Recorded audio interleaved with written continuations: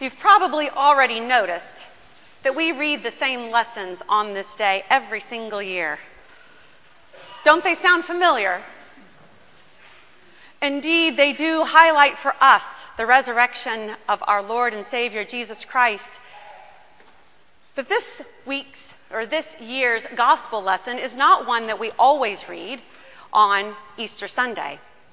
It is not one that we always read on every Easter Sunday. For this morning we read from the Gospel of John. It sounds quite familiar to the other Gospels, Matthew, Mark, and Luke. So perhaps you didn't notice that there's a person thrown into this story that we don't see in Matthew, Mark, and Luke. The other disciple. The one that Jesus loved, known as the beloved disciple. This other disciple only shows up in John's Gospel. Matthew, Mark, and Luke have the 12 disciples, and John has the 12 disciples also, and this one too. The other disciple, the beloved disciple, as he's known throughout the book of John.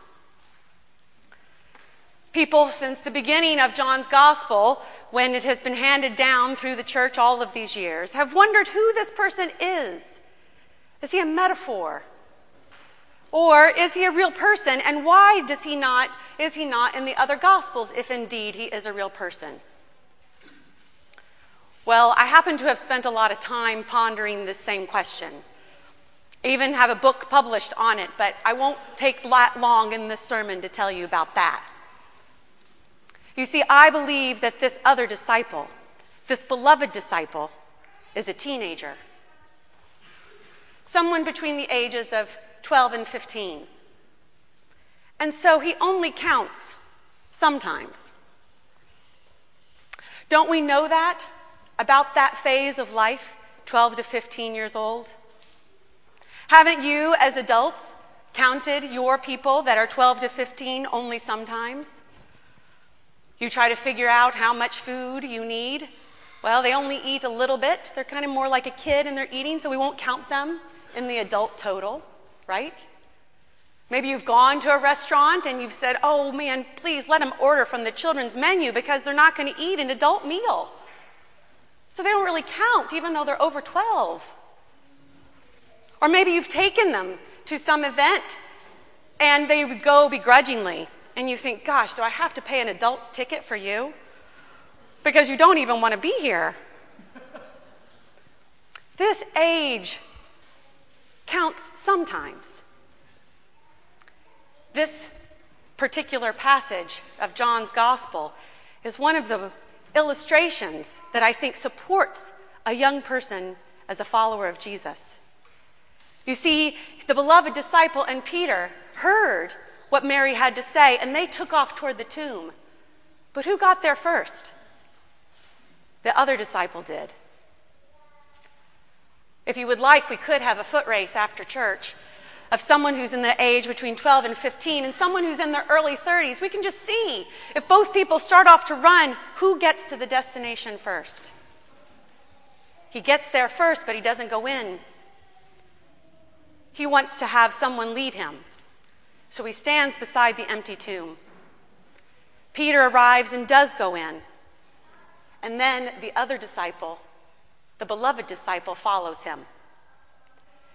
They go in, and it's this beloved disciple who believes. He believes. But what does he believe? It's a beautiful thing, this part of life. This age, 12 to 15, when you start to remember and realize that the world is bigger than you thought it was. For the first time ever, you can conceive of things that you could never conceive of before. This can be joyful and it can be frustrating. You see the discrepancies, you see the hypocrisies, and you feel the longing for what the world could be, the fullness that life could be. You wonder why the adults around you have settled for less than what is possible. And you're angry with them for trying to encourage you to do the same. This is the beloved disciple. This is the one who came and started to learn from Jesus and decided to follow him, which was customary in that day for a young boy to choose a teacher from whom he would learn. He became a disciple of that teacher. And he became open to what it was the teacher was telling him. There's a new way, Jesus said, a way of life and love. Behold, God is making all things new, better than you can even imagine. But the beloved disciple could start to imagine. He did start to imagine. He proclaims the good news of God that he knew in Jesus Christ. We need to remember this good news. This week has brought to our attention that evil is alive in the world. And as adults, we might feel frustrated and angry, powerless in the face of it. We might feel cynical, perhaps resigned. Here it is. This is the end.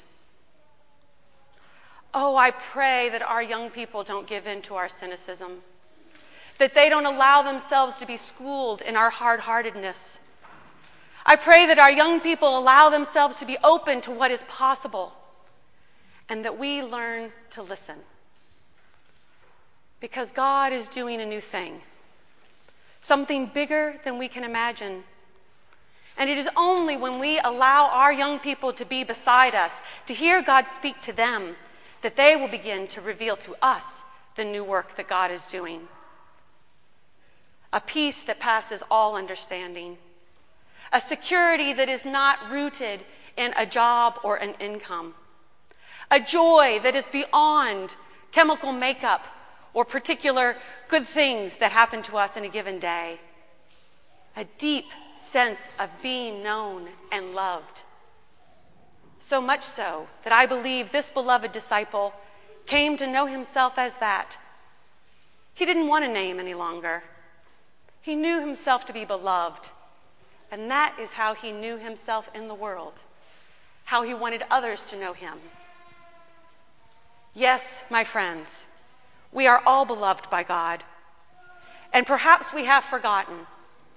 On this day, may we ask God to help us in our unbelief, to soften our hearts so that we might discover again the transforming love of God at work in the world. That God is going to be doing a new thing, breaking the bonds of death, bringing about a transformation that only life and love can give. We want to be a part of that. God asks us to empower his power in the world to share that good news of love, of life, of resurrection. O Lord, soften our hearts. Remember that we are your beloved and help us to remember the same, so that we might proclaim your glory in the world. Amen.